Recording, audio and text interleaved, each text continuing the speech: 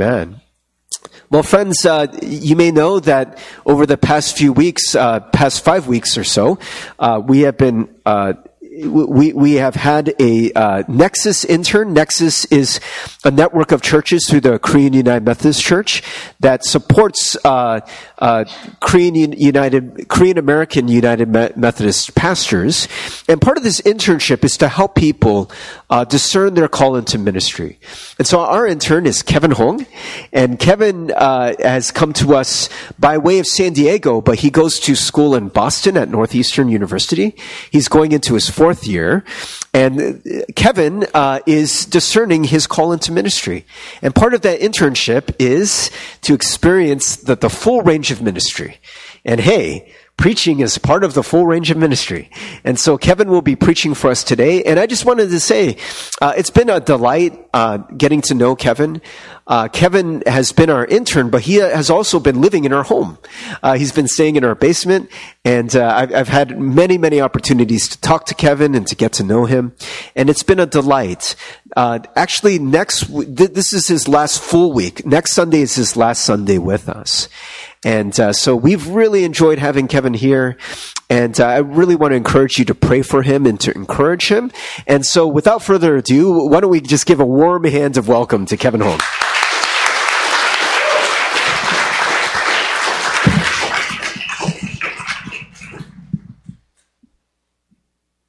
Hello? Is this on? Yeah? No? Yes? Okay. Oh, whoa. Wow. Okay. Yeah, like Pastor Steve mentioned, my name is Kevin. For those of you who don't know me, I'm from San Diego. And I've been here for like 5 weeks. Man, you guys are so blessed with trees. Like, not even joking. Like, Pastor Steve, like, takes me to Gallup Park, like, every day. And man, it's like,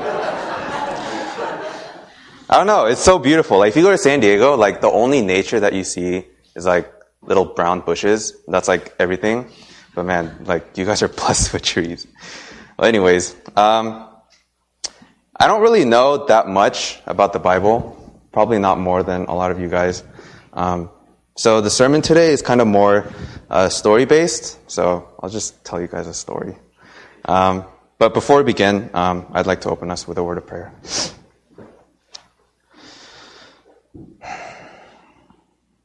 God, thank you for who you are.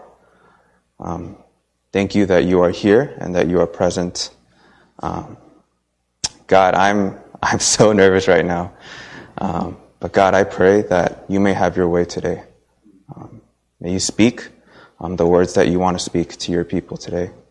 And may we give all this time to you. Be with us and help us to open our senses to your presence. In Jesus' name pray. Amen. So, I'm going to be reading a lot from my laptop, so I'll try to make eye contact, but we'll see what happens. So, I have a very close friend of mine. We go to the same school in Boston right now. Let's give him an arbitrary name. We'll name him Max. I've known this guy since early elementary school, and we grew up in San Diego together, and our parents were really close, so that's kind of how we got to know each other. But in elementary school, I didn't really talk to him, but starting in middle school, we went to the same school. So from then on, our relationship grew. Max and I were in a group of friends, me, Max, and then 4 other guys, so 6 guys in total. And like, we were like a squad. And like, we thought we were like super cool, and like, nobody could mess with us, like cool Asian boys. And then, as we entered middle school, this was kind of an era where like, all of us started getting into K-pop for the first time. This is when like, DBSK and like, Big Bang were like getting really big. And then, obviously, like, the group of like, 6th graders were like, bro, we can totally be our own boy band. And then like, I don't know. Yeah, we were like pretty arrogant about that, and like skinny jeans were starting to become a thing, and like it was like a whole mess. But yeah, our friendship continued to flourish like that. We always had each other's backs, and we were like ride or die homies. We were so ride or die that one of the guys in our group, we'll call him Will. Will was actually a grade above the rest of us, but he decided to like get held back a grade just so that he could be with us. So he repeated 7th grade just so that he could be in our class. And that's like how ride or die we were. So, yeah, things like that happened, and we just got really close, the 6 of us. And as we moved on from middle school to high school, we had a pretty daunting realization that we weren't really that cool. And our version of like an awesome Friday night was like to go home and get online and play online chess with each other. And that was like a super lit Friday. And like while people at our school were like partying and like going out to places, like we were like eating tacos, and sometimes we'd like even like get together in one place and like play chess in person, and we'd be like, oh my god, like this is so wild. And like, yeah. Well, anyways, oh, it's all the way up there. So that's the 6 of us. I wanted to keep it anonymous, so I put emojis on their faces. For some reason, I wasn't here for this picture. I forgot why I wasn't here, but they were homey enough to Photoshop me in on the right. So yeah, as you could probably see, we had like no girls in our little group of friends, and we ended up having this like unspoken rule that we'd like be just the boys. And yeah, as we continued to bond like that, we developed like a really tight friendship. It was extremely pure, no drama, no pain, just bros being bros. And within that group of guys, 3 of us were particularly close, me, Max, and then the guy that got held back, his name is Will, or we'll call him Will. And our parents, of the 3 of us, our parents were friends, so we could see each other all the time. We would hang out outside of school on the weekends, and we even went to the same church. And the 3 of us had a really strange, but also one of the closest relationships we've ever had. And usually in like a squad of 3 friends, there's always that one guy that like is the weakest, and like the 2 people like gain up on this one guy and like roast him like completely. So like that's kind of how that one guy was Max, and like man, like we roasted him like no tomorrow, and like we had some pretty demeaning nicknames for him, which I'm not going to name for the sake of decency. And yeah, but surprisingly enough, Max took all of that in like a champ, and he was laughing about it all the way through. It was all fun and games. And at the time, it felt like the taming of like our savage tongues towards Max, like it didn't apply because we were best friends. And best friends are supposed to have no filter. And like that's kind of what I thought boys did. So it didn't occur to me that my tongue was being toxic. And fast forward a couple of years, now I'm off to college in Boston, but I'm going to college with Max. And I was actually really excited because I knew college was going to be super fun. Just like middle school and high school, I had Max with me, and like we were going to be the bros, except now in Boston, and like we were going to play chess online with the rest of the bros every once in a while. It was going to be great. And the first month in college, we actually meet another friend. We'll call her Sally. And she was like a bro from day one. The 3 of us, me, Max, and Sally, started to spend a lot of time with each other. And yeah, now I was super stoked for the rest of college, because not only was our bro kingdom expanding, but now it was co-ed. And like, we were like ready to do everything together, and like, we felt like we could conquer the world. And yeah, the friendship between the 3 of us flourished, me, Max, and Sally. And one day, this is still first semester of freshman year, I hit up Max and I was like, hey man, I'm hungry, let's go eat food. And then notice like I didn't ask him a question, like I just said let's go eat food. I didn't say do you want to go eat food, because I always knew that Max was down, and he was always down to eat food and hang out with me. And as I was about to tell him that I was craving pho, Max says, nah, sorry man, I'm kind of busy tonight. And I was like, excuse me?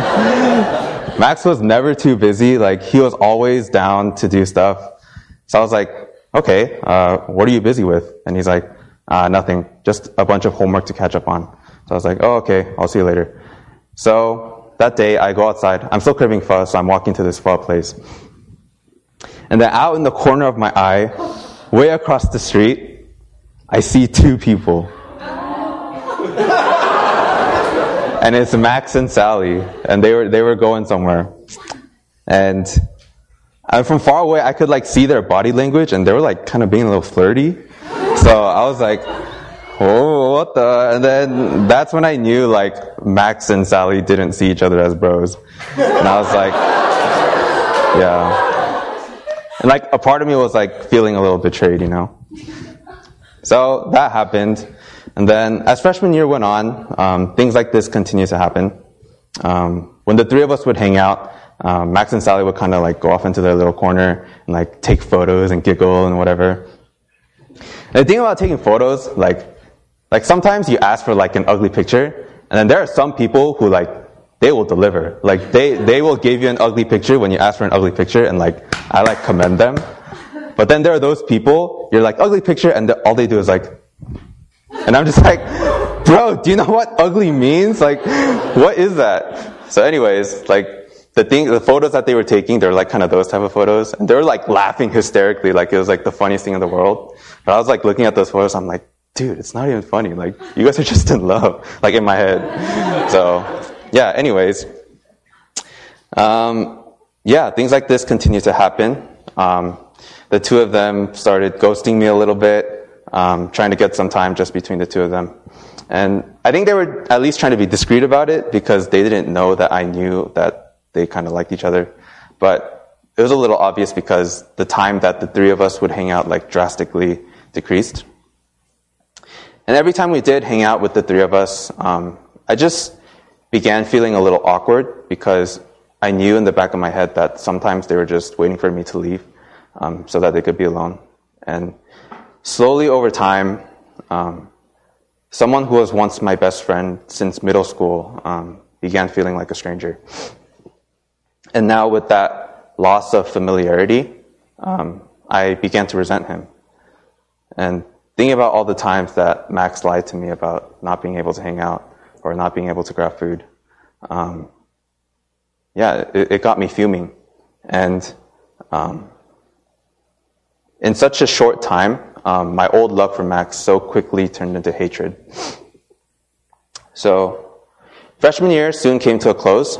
We're headed back to San Diego for the summer. And coming straight out of that difficult, lonely freshman year, my heart was far from at peace. All the high school bros were now back together in San Diego for the summer, but even in the company of my best childhood friends, my heart of hatred for Max wouldn't go away. And I saw everyone reuniting and having a good time and, talking with Max like nothing ever happened. And my heart fumed even more because I was the only one who knew about how Max treated me that past year. And my tongue was itching to start a fire because that was the only justice that I could think of. And I felt like my voice had to be heard. And a few weeks into the summer, I'm hanging out with Will, also my best friend. And we ended up talking, and this was my chance. Like, I had to relieve that itch in my tongue. So it was that day. Now, I think it's really important that people have those people that you trust, that you can talk about your issues with, and really have a time of healing with. But this was totally different. The whole time I was talking with Will, all I was doing was bashing on Max and bringing out only toxicity and badmouth all the things that he's done to me the past year. And all my uncontrolled anger and hatred had been spewed out onto Will that day. And my tongue just wouldn't stop. It really was a restless evil full of deadly poison. And it set on fire the entire course of life and was set on fire by hell. And James chapter 3 couldn't describe that better. And ever since that day, Max, Will, and I, who were once three best friends, we've never been the same. Every time the three of us would come together over the summer, it would be dead silent.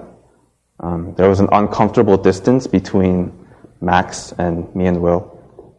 Not because Max and Will, and not like anything happened between them two, but simply because my tongue started a small fire and it immediately blew up into a disaster. And to this day, this is something that I deeply regret and I'm extremely shameful of. Here I am in Ann Arbor, Michigan, being part of this awesome LGM community, training under the amazing Pastor Steve. Learning to become a pastor, like giving this sermon in front of all you guys, and yet I can't even love my best friend. What is that? How do I heal from that? How do I heal from that? A couple of years after freshman year of college, things began to reside a little bit. The tension between me and Max wasn't as apparent anymore. And honestly, if someone were to look at us from the outside, they wouldn't think that anything was wrong. We would laugh together, we would hang out together, and things would seem pretty normal. And after so much talking smack about Max in the past to people like Will, I felt disgusting. And I needed to, quote unquote, brush my teeth. And so I cleaned up all my words, took all the pain in my heart, shoved it into a corner, and I smiled with pearly white teeth. And I brushed my teeth and scrubbed off all the dirty stuff in my mouth, and I eventually convinced myself that I accomplished the goal of James chapter 3 of taming the tongue. And it felt like my teeth were clean now. But let's take a look back at Scripture. In verse 2, it says, "For we all stumble in many ways, and if anyone does not stumble in what he says, he is a perfect man, able also to bridle his whole body." For we all stumble in many ways, and if anyone does not stumble in what he says, he is a perfect man. And I think James makes it pretty clear here that the only people who can truly bridle their tongues are perfect people. But it's also pretty clear in the Bible that none of us are perfect. So, what is that saying? That none of us can bridle our tongues? If that's the case, then how are we supposed to live out James chapter 3 if it's seemingly impossible? The passage goes on in verse 11 and 12. "Does a spring pour forth from the same opening both fresh and salt water? Can a fig tree, my brothers, bear olives, or a grapevine produce figs? Neither can a salt pond yield fresh water." I was talking to Pastor Steve the other day about this verse, and he brought up something really interesting that I couldn't really shake off. And he said, when was the last time that we saw a spring or a well in Scripture? And that leads us to John chapter 4. And John chapter 4 is the story about Jesus and the woman at the well. For those of you who might not know the story, the woman who's at the well had a very dark and sinful life, and it's one that she didn't want to expose to anyone. I chose this picture because I was looking for pictures of women at the well, and all the pictures were like good-looking Jesus, and then the woman at the well was going like this and smiling. But this was one of the only pictures that I found where I feel like it accurately depicts how the woman is feeling. And yeah, this woman has had a dark past. She doesn't want anyone to know. And this woman comes to this well in the scorching heat in the middle of the day. She doesn't come in the morning because she knows that's when everyone else is going to go to the well. And she doesn't want to see people because she doesn't want to bump into anyone that can judge and expose her life. And she's running away from the darkness that's inside of her. And later, Jesus tells this woman about a type of water that will allow her to never thirst. And that's talking about Jesus, of course. And the woman responds, "Sir, give me this water so that I will not be thirsty or have to come here to draw water." And through that, you can tell that she's desperate for healing, just like how I was desperate for healing with Max. And interestingly enough, the first thing that Jesus says to her is, "Go, call your husband and come here." And she's like, "I don't have a husband." And from here, Jesus points out to her that yes, she doesn't have a husband right now, and that she has had 5 husbands before, and the man that she's with now isn't even her husband. And Jesus knew about this all this time, but now he's finally getting her to admit it. Why doesn't Jesus answer her question, but instead he brings up her past sin? Healing doesn't start from cleaning. Healing starts from admitting. And that's the first step. And we can't expect to have bridled tongues just by furiously brushing our teeth when there's a deeper issue and pain inside of us that's causing the source of our very being to be dirty. We can't merely brush our teeth and expect all our problems to go away. And we have to learn to admit that.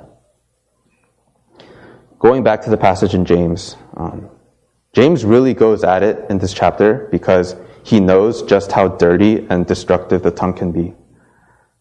Verse 6, it says, "And the tongue is a fire, a world of unrighteousness. The tongue is set among our members, staining the whole body, setting on fire the entire course of life, and set on fire by hell. For every kind of beast and bird, of reptile and sea creature, can be tamed and has been tamed by mankind, but no human being can tame the tongue. It is a restless evil, full of deadly poison. With it we bless our Lord and Father, and with it we curse people who are made in the likeness of God. From the same mouth come blessing and cursing."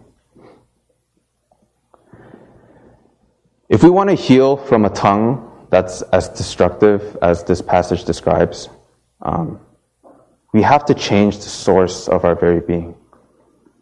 And the source that Jesus talks about in John chapter 4, the water that will never make us thirst.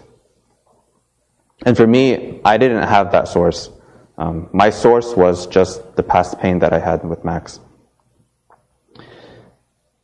And the fact is that it doesn't end with all flowers and unicorns.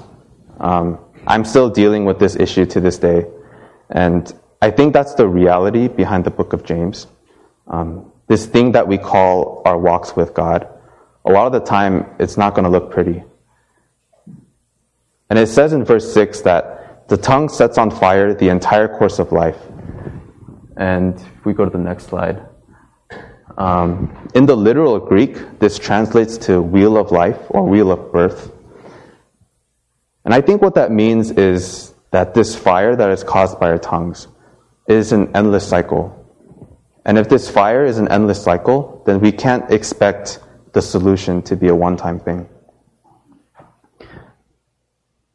For those of you who don't know, like I said before, I'm from Southern California, and it's a great, awesome place to live.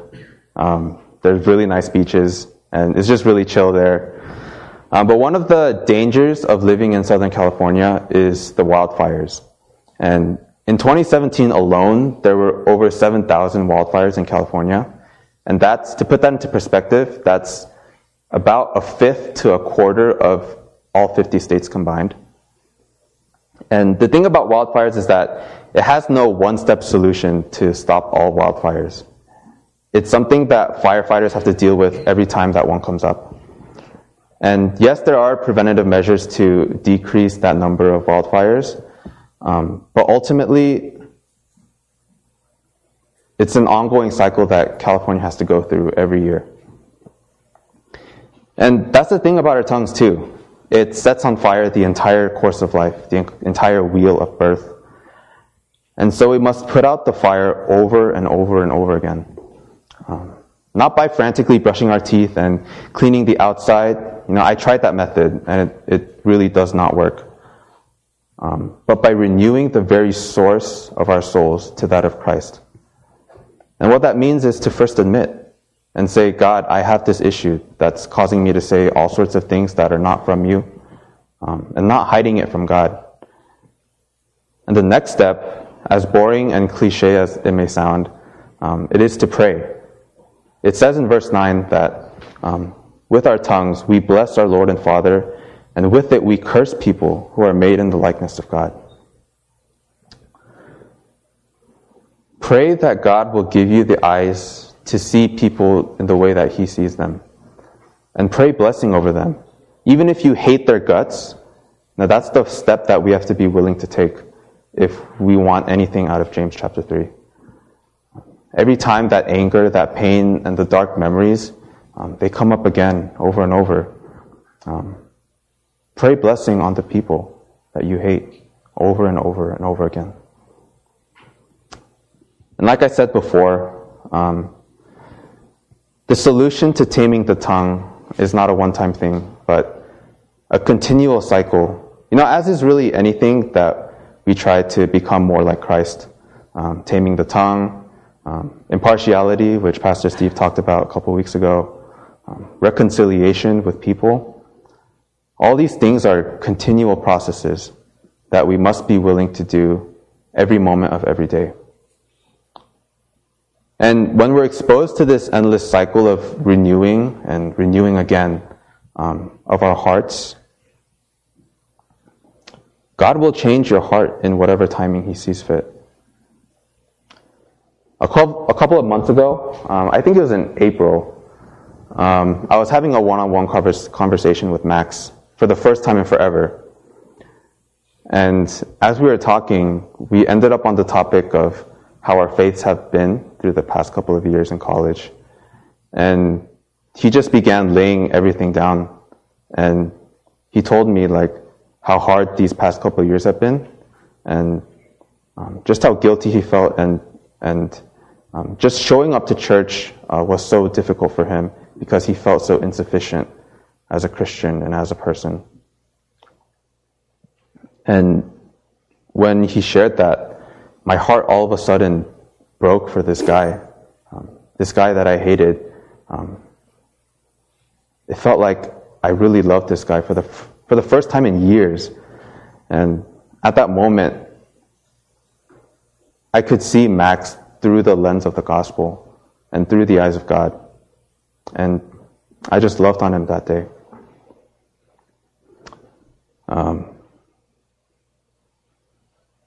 I guess I could call the praise team up now. Feels like a right thing to do. I truly believe that the work of the Holy Spirit,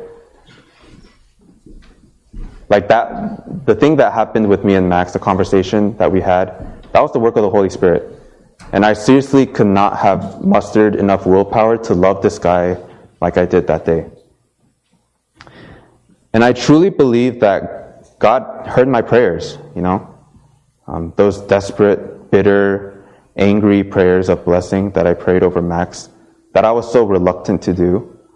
God somehow used those to slowly but surely change my heart. And I'll admit right now, it's still so hard for me to tame my tongue and to admit my fault and to pray for people that I don't want to pray for. But I'm here today to assure all of you that it's worth it. And I think one of the wondrous things about how God works in our lives is that we get to experience the entire range of His love.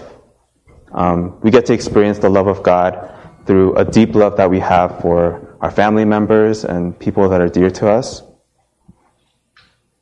But we also get to experience the love of God through a love that we can have for our enemies. And we're not just limited to one type of love, but we get to experience the entire scope of how God loves His people. And we get to do that right here on earth, right now. And hallelujah, praise God for that. When Jesus was being crucified on the cross, He prayed for the soldiers that were killing Him, that were humiliating Him.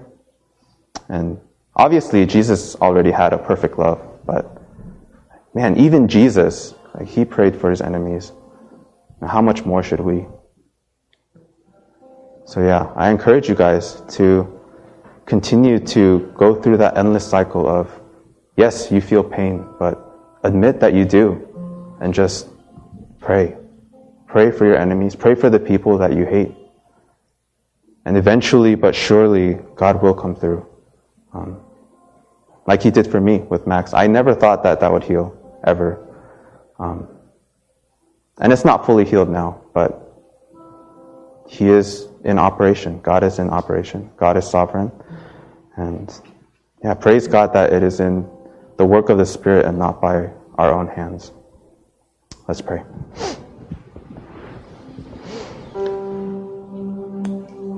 God, we thank You that You are a God of love. Even though our hearts, our tongues can be so toxic, can be so filled with dirt, so filled with just gunk. God, we thank you that you are able to cleanse us. That even in this rebuke of the book of James, God, the gospel is still there. God, you are still there, and God, you are there to transform us. God, may we be willing to admit our faults, admit the gunk that we have in our hearts, and truly have that cycle of admitting and praying over and over again, God, in expectation and in joy that you will work and you will have your way. God, allow us to experience that full scope of love, not just for the people that are dear to us, but God, for the people that we despise. For that is the type of God that you are. And God, we thank you because this is not a thing that we'll only experience in heaven, but God, your kingdom is to come here on earth right now. And God, we just pray for you to move in that way.